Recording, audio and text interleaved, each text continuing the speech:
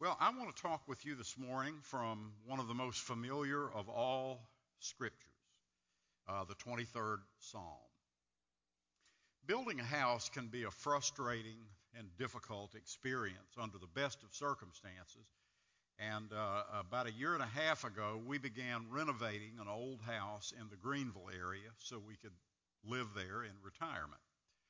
And because of the demand for subcontractors, because only about 50% of the number of subcontractors that were active in 2008 are active now, the demand for them is amazing.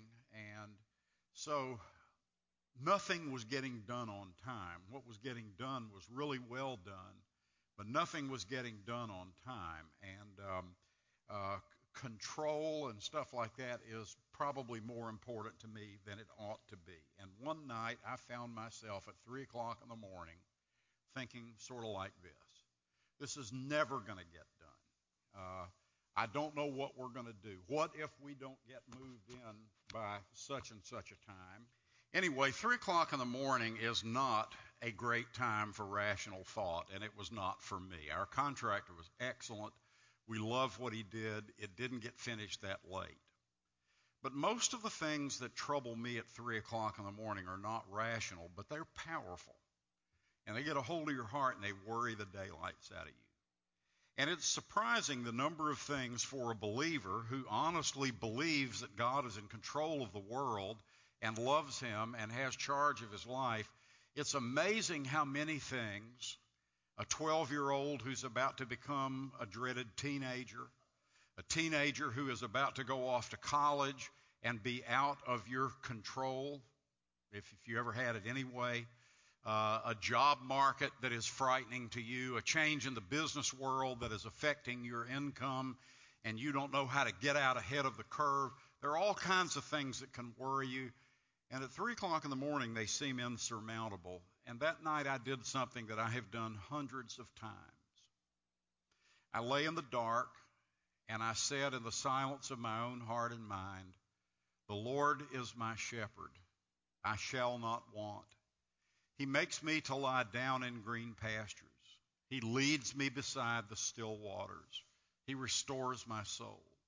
He leads me in the paths of righteousness for his name's sake. Yea, though I walk through the valley of the shadow of death, I will fear no evil, for thou art with me. Thy rod and thy staff, they comfort me. Thou preparest a table before me in the presence of mine enemies. Thou anointest my head with oil. My cup runneth over. Surely." And the next thing I knew, it was 7 o'clock in the morning, and it was time to get up.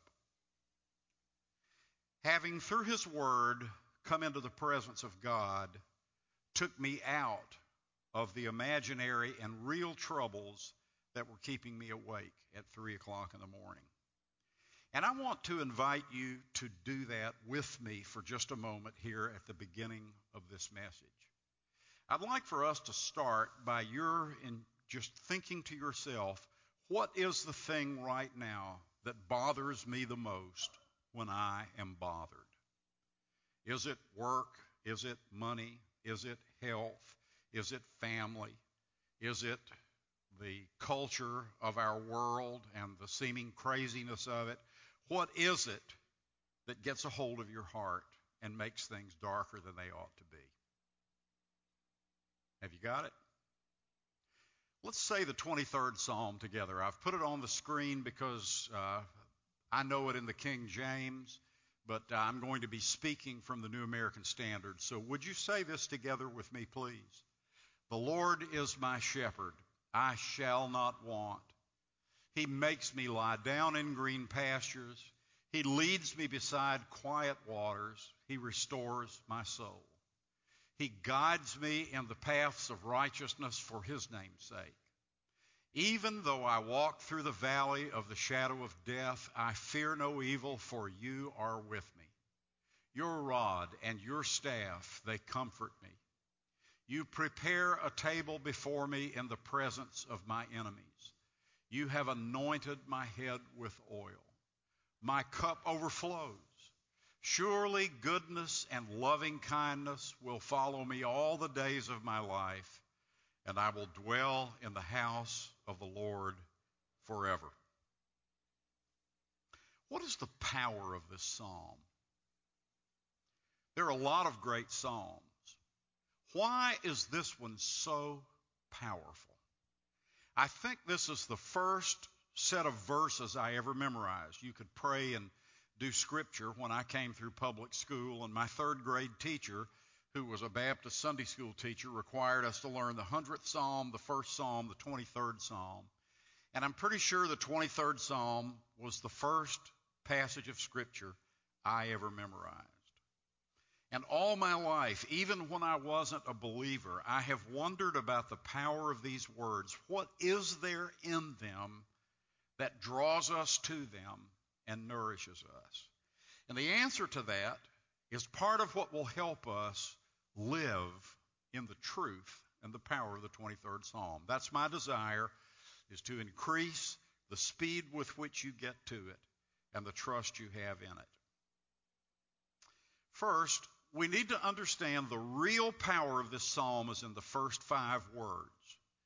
They are probably the least interesting words in the psalm, and yet they are the most important, because the poetry of lying down in green pastures and a table set before me and anointing my head with oil and the valley of the shadow of death and all of those pictures, that's what gets our attention and holds it in the 23rd Psalm.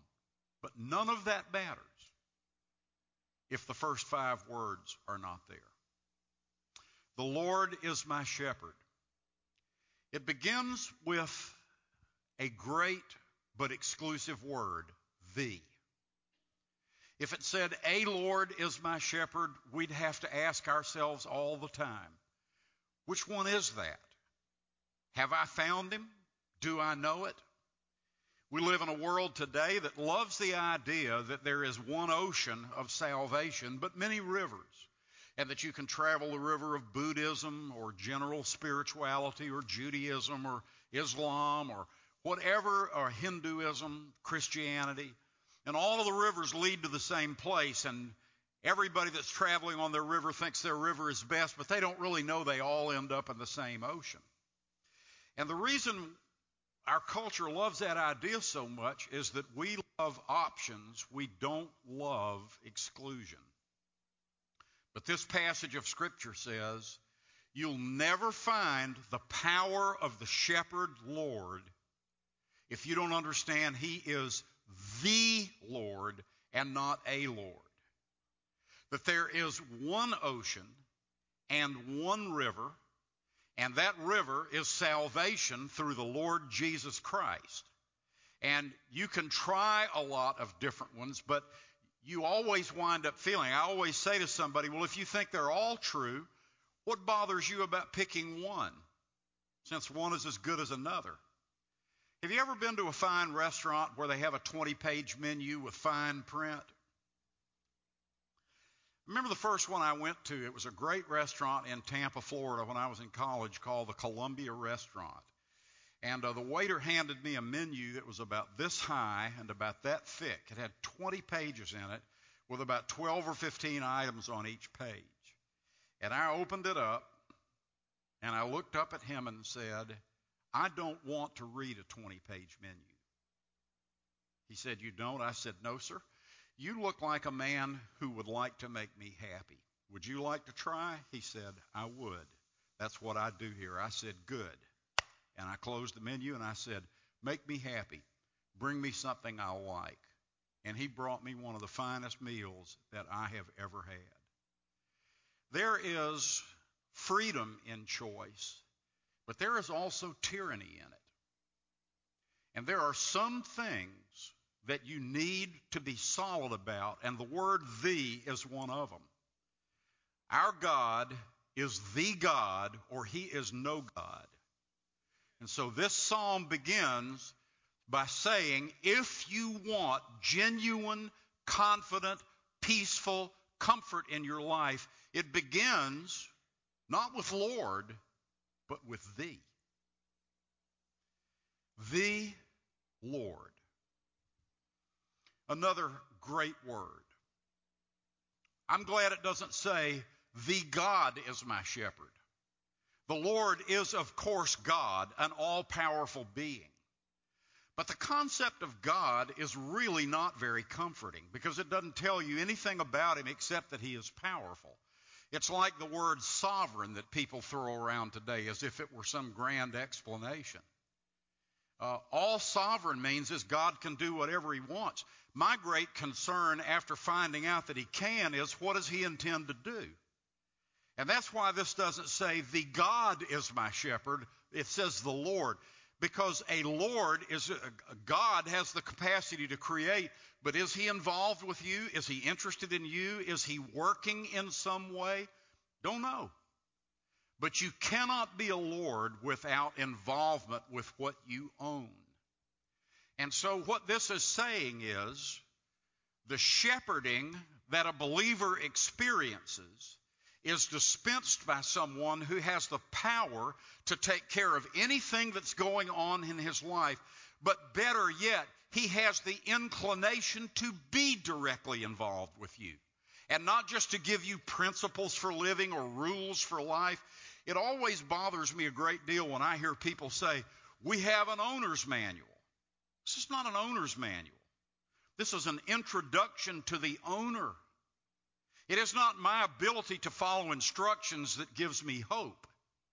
It is the owner's ability to be my Lord and to work in my life and to control my life and to rule the universe.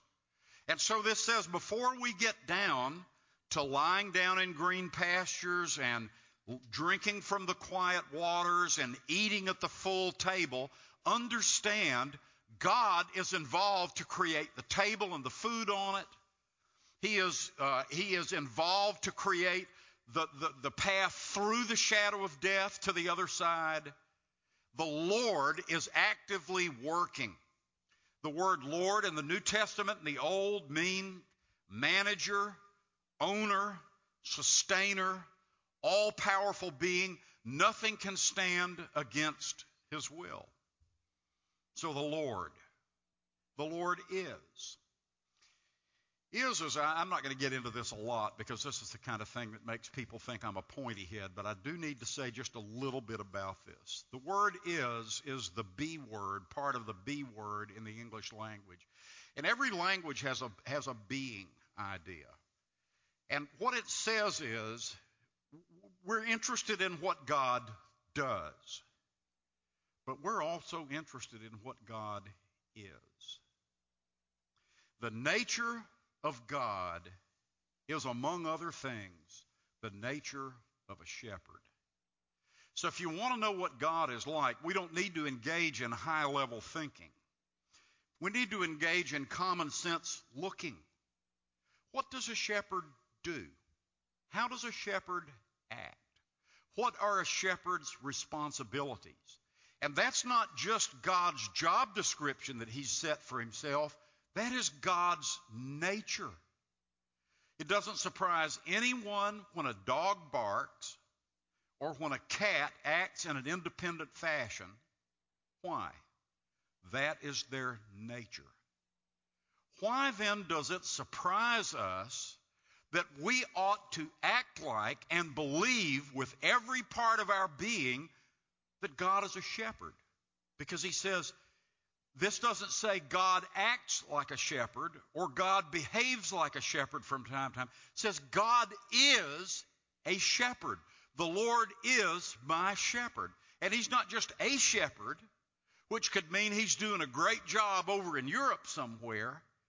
He is my shepherd. He doesn't belong to me. You know, I hear people say that when somebody says, I go to Steve Hogg's church, we shouldn't say that, it's the Lord's church. Come on. There are two ways we use the word my. One is the possessive. This is my Bible. It does belong to me. I paid for it. I paid to have it rebound. This is mine. But when we say Rock Hill is my hometown, nobody's dumb enough to believe you mean it belongs to me. The word also is a word of identification, isn't it? And that's what this is saying. When I think of what shepherds my life, The Lord is the shepherd with whom I identify. And he identifies with me. He knew me before the foundations of the earth. He drew me to himself. He loves me eternally. He will not let me go.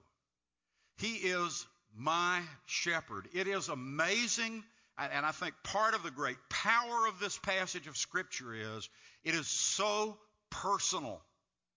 The Lord is not our shepherd. The Lord is not a shepherd.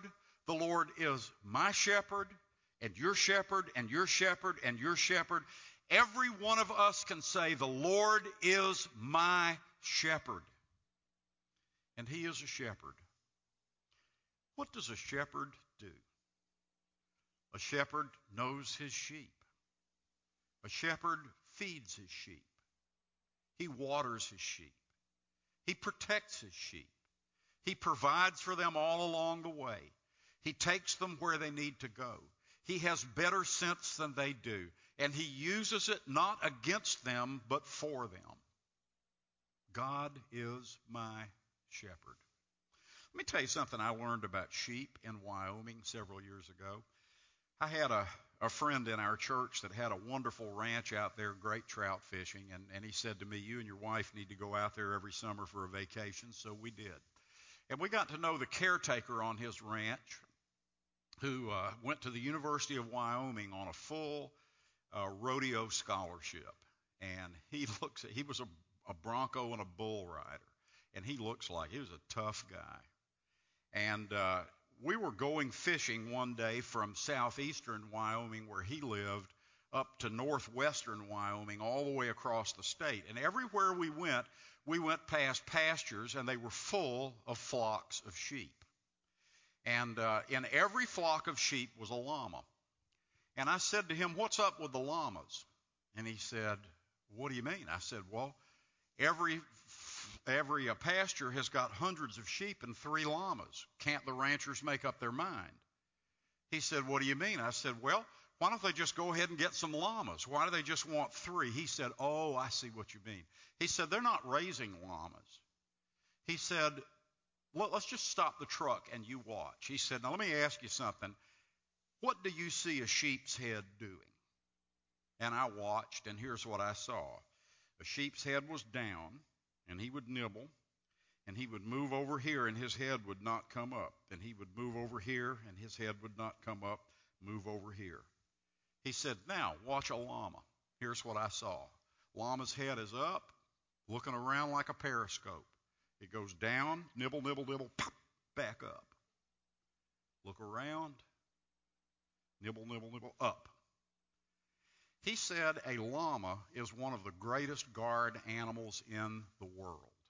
He said if a sheep or a coyote, if a coyote or a wolf has ever encountered one and they see one, they will run like crazy. Because he said a llama isn't just protective, they're attack animals. And he said when they see a predator, they will do everything they can to run them down and kick them to death. And when they're through, they stomp so that every bone in their body is broken, and they look like an animal that's been roadkill for a week. They've been run over by every truck and car on the highway. He said they are unbelievably vicious.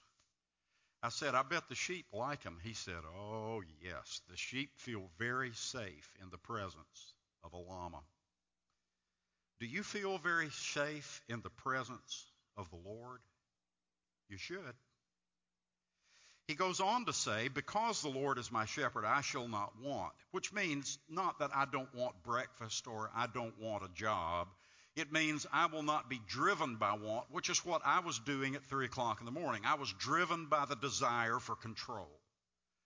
And we get driven by these desires for something that we don't have and may not be able to get. Now, the psalmist says part of the solution to the need for peace in life is knowing, and remembering that the Lord is my shepherd, and watching want be modified and moderated. Now, from verses 2 through 6, he gives us a lot of examples of the things the Lord does as our shepherd. He makes me to lie down in green pastures. He makes me. He doesn't just lead me to it and let me lie down if I want to. He arranges it so that I do wind up lying down. And a green pasture is a wonderful place. Have you ever taken a nap in one? I was fishing with a friend of mine on a river down near the coast in Florida, and it had been unbelievably cold that morning. We weren't expecting it, and we weren't dressed for it. And when about 10 o'clock in the morning, we pulled the boat up on the bank of the river and tied it off and went up and found a field where the farmer was growing alfalfa. And we laid down in this grass. And I will never forget the feeling. The grass shielded us from the wind. The sun was bright. It was shining on us. You could smell the grass. The grass felt that day almost like a mattress. And I have never enjoyed grass that much in my life. And this passage of Scripture says, in a desert land where grass is not everywhere, the Lord leads us, even in the desert, to a place where grass is not just necessary food, but a luxury to be enjoyed. Isn't it wonderful that this says God is not a minimalist? He doesn't want us to get by on just as little as we possibly can, but He wants us to find a place where there is food and water and to enjoy it. He leads me to the still waters. He leads me to the places where the water is clear and cool and easily accessible. I don't have to navigate a riverbank that may throw me in. I just walk right up to this still water, this pond of water, and I put my face in it and I drink. He makes me to lie down in green pastures.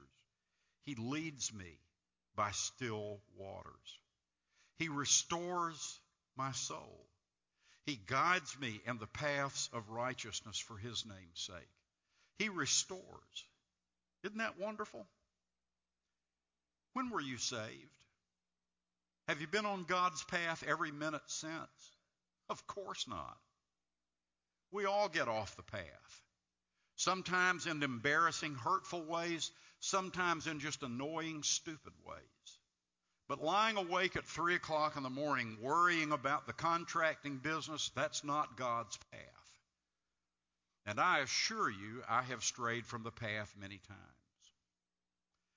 The psalmist says, as the Lord, He restores my soul, and He guides me into the paths of righteousness. He takes my soul that has been shaken or shamed, and He puts it right and puts me back in the presence of God. Isn't it interesting, the passage we looked at a couple of weeks ago in Galatians 6 that talked about restoring one in a spirit of gentleness? That's exactly what God does, isn't it? He is a restorer of souls. When we get astray, He brings us back. He confronts us, He corrects us, He forgives us, He restores us. And He leads me in the paths of righteousness for His name's sake. He doesn't just do this for us.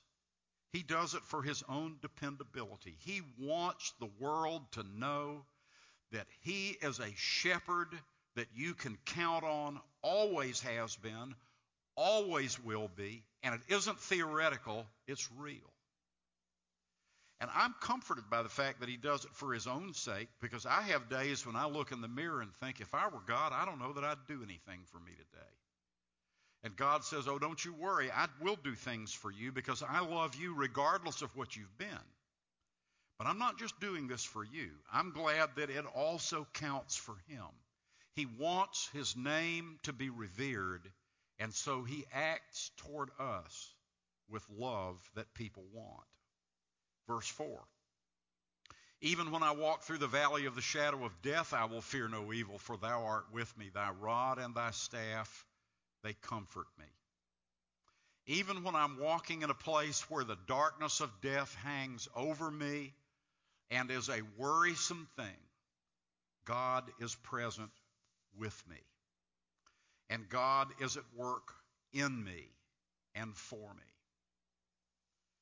And Thy rod and Thy staff, they comfort me. The rod was a rod of discipline used to strike the sheep. The staff was a rod of comfort and rescue that God used as a crook to pull the sheep out of trouble, and the rod could also be used against the enemy of the sheep. And so no matter what a sheep had to walk through, God was there as the shepherd to help the sheep. I met a woman when I was a chaplain's intern one summer during seminary. There were three of us in this program, and two of them were real liberals. I'm not sure they believed much anything in the Bible. And so a woman called down from the cancer ward and said, "Could you have a chaplain come up and read the Bible to me?" And what was said to me was, "Lincoln, you actually believe all that stuff. Why don't you go up and read it to her?" I said, "No, I'd love to." So I took my Bible and I went up to the cancer ward, and I walked into a room, and I will never forget what I saw. There was a woman lying in bed who had on a cancer turban. She had lost all her hair. She was pale because of the chemotherapy. She was very sick, but she was one of the handsomest women I have ever seen. She was tall. She had long fingers. She had a look of confidence on her face. And I pulled up a chair and sat down by the bed and said, "How are you?" She said, I'm all right." I said, "I'm glad to hear that. I understand you want me to read the Bible to you." She said, "I do." I said, "What would you like to hear?" She said, "I'd like for you to read Psalm 103. I said, "Okay." And I began reading, "Bless the Lord, O my soul, and all that is within me, bless his holy name. Bless the Lord, O my soul, and forget not all his benefits, who pardons all your iniquities, who heals all your diseases." I still get choked up about it. I looked up at her, and there was a tear running down her face. I said, "Ma'am, are you sure this is what you want me to read?" She said, "Oh, yes. Oh, yes." She said, "I want to be reminded that one way or another, I'll be healed. I will either be healed in this world, or I will be healed in the world to come. But one way or another, death will not have the final word." I said, "What church do you go to?" She was an Episcopal layperson. I wish I had asked her name and written it down in my Bible. I can see her as if I had just left the room. And I thought to myself, "Lord Jesus, would you give me the ability to walk through the valley of the shadow of death with that confidence in my shepherd? Thou preparest a table before me. You anoint my head with oil. My cup runneth over." It's a picture of God taking me out of the battle where my last thought is food and putting me at a table, the shepherd, and saying to me, "There's time enough for the battle. Let's have a dinner. Let's have a banquet." And everything that I could ever imagine is brought to the table. You prepare a table before me. You anoint my head with oil. When I had surgery, my father came into the room. He was a doctor, and he said, "Son, you're about to have surgery, and the Lord bless you." And he made the sign of the cross on my head. I saw my father do very few spiritual things, but I'll never forget the moment of his touch, because he was saying to me, "I can't come back and help, but I love you, and I bless you." And the Lord touches our heads, the anointing, the touch of God. My cup runneth over. God pours and just keeps pouring, not because he's wasteful, but because he is generous. And he doesn't just give us enough to get by or to wash the food down, but he gives us more than we could ever imagine, and when that's gone, there's more. My cup runneth over. Why do we act like God doles things out like a cheap penny giver? God blesses his people with great goodness. And the psalmist says, "Surely goodness and mercy shall follow me all the days of my life." I won't have to run looking for it. When I turn around, it's there. It was there all along. The goodness of God following me, caring for me. He came to me and brought me to himself. Yes, I believed that was the saving response. But the salvation that saves me is a gift that comes from a God who comes and finds me. I would never have the sense to come and find him. Surely goodness and mercy shall follow me all the days of my life, and I will evermore live in the presence of God. Helmut Thielicke, the great German Lutheran pastor, concluded his sermon on the prodigal son with these words: "The secret of this parable is that for all of us there is a homecoming, because for all of us there is a home." And indeed there is. The psalmist knew that. And I will dwell in the house of the Lord forever. I think the great power of this psalm, apart from the first 5 words, is threefold. It is a picture to be enjoyed. This is not about the doctrine of grass or pastures or lakes. This is a picture of God giving us the necessities and say, don't just view this as water and food. I want you to see this as a gift to be enjoyed. I enjoy you. I want you to enjoy me. Second, this is a promise to trust. It's a set of promises. The Lord is my shepherd. That's a promise. I shall not want. That's a promise. He makes me to lie down in green pastures, a promise. He leads me to the still waters, a promise. He walks with me through the valley of the shadow of death, a promise. I will dwell in the house of the Lord forever. These are promises to trust. And when I am awake at 3 o'clock in the morning, there's no promise in here about contractors or homes or schedules, but there is a promise about the fact that whatever it is that worries you, God's got it. He's bigger than it is, more powerful than it is, and more loving toward you than you could ever be toward yourself. If God had said to me at 3 o'clock in the morning, here is all the power in the universe over contractors, enjoy it, I would have been no better off. I still needed the Lord. And it is a presence to feel. I'm glad that God is not just thought. Thought is a cold thing. Feelings are warm, powerful. Problem with them is they're not good direction finders, but boy, they're powerful. And so this is a presence that God wants us to feel. When I was a pastor in Atlanta, I had a deacon who came to me one day, and he had one of those little pieces of slick paper with a sticker on it. And he said, I brought you something. I said, good. And he said, I want you to put this on your telephone. I said, okay. And I looked at it, and it said, Prayer Ministry, Mount Vernon Presbyterian Church. And I said, tell me about this. He said, oh, it's great. All you got to do is call this number, and the pastor of that church has a message for you. I said, he's waiting to answer the phone. He said, oh, no, it's a recording. And I thought, well, how nifty is that? I've got a deep personal problem, and this guy's got a tape recorder. What idiot would call somebody like that with a deep personal problem? But the deacon was standing there, so I took the thing and stuck it on my phone.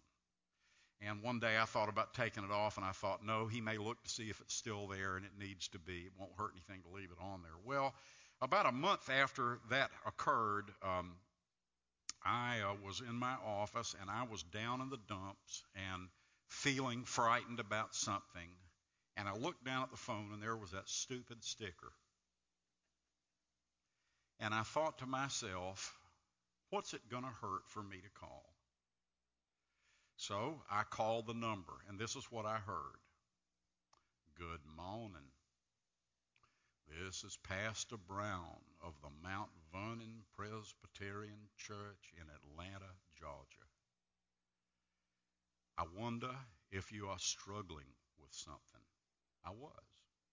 He said, would you please sit down and listen? I did. He said, let me read a scripture. Underneath you are the everlasting arms. Would you close your eyes and listen again? And he said it again. He said, imagine that the chair is the arms of God and the hands of God, and that he is holding you. Now hear another passage. I am a very present help in trouble. Is there any exception to that? He said, the arms of God are holding you. Do not forget it. And I sat in my chair and wept. I thought, God, this problem that I've got will go away one way or another, but you will not, and you have got me. And I felt the presence of God like I felt the strength of that chair. I want you to feel that at 3 o'clock in the morning in a hospital waiting room, on the way to the emergency room. I want you to know the Lord is my shepherd, and I will dwell in the house of the Lord forever, which doesn't mean when I die. It means from the moment you find the Lord Jesus Christ until eternity. Would you pray with me? Father, thank you that you are our shepherd and our Lord. Thank you that you guide and lead and restore. Thank you for the blessings of your care for us and for the fullness we see in the cross. In the name of Jesus.